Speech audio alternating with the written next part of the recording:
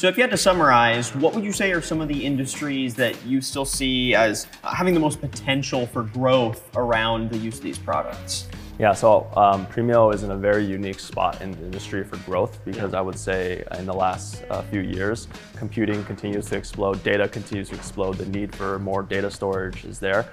So that's really diving into what hardware is, right? So before I kind of mention some of the key industries that we see that have explosive growth, I do want to kind of speak and set the context of why that is going to be the case.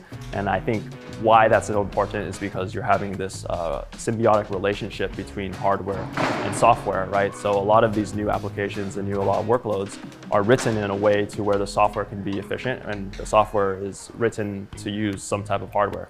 And that's where Premio really develops a solution, is to meet that software advancement with hardware strategies. Oh, okay. And the hardware strategies is putting together a proven, robust product that delivers the performance, compute, storage, connectivity, kind of all summarized into one. So the first industry on the edge side where we're seeing the most growth, I would say would be in the robotics and industrial automation side of the business. From a robotics, most robotics without any software algorithms would just be bare metal. It'd be sitting there and it wouldn't be, like, no one would know what to do with it, right?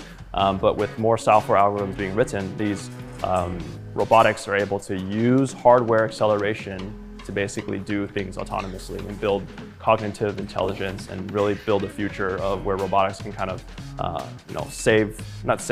robotics can kind of solve some of the problems that humans are dealing with day to day.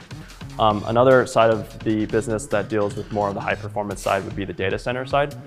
Like I mentioned, I don't think the cloud's going to go away. The cloud is going to be reserved for some of the most unique applications, and that being using hardware acceleration for a lot of this deep learning and building these neural network models for AI training to where you can shift it into the edge model to where the machine knows what the level of intelligence or cognitive ability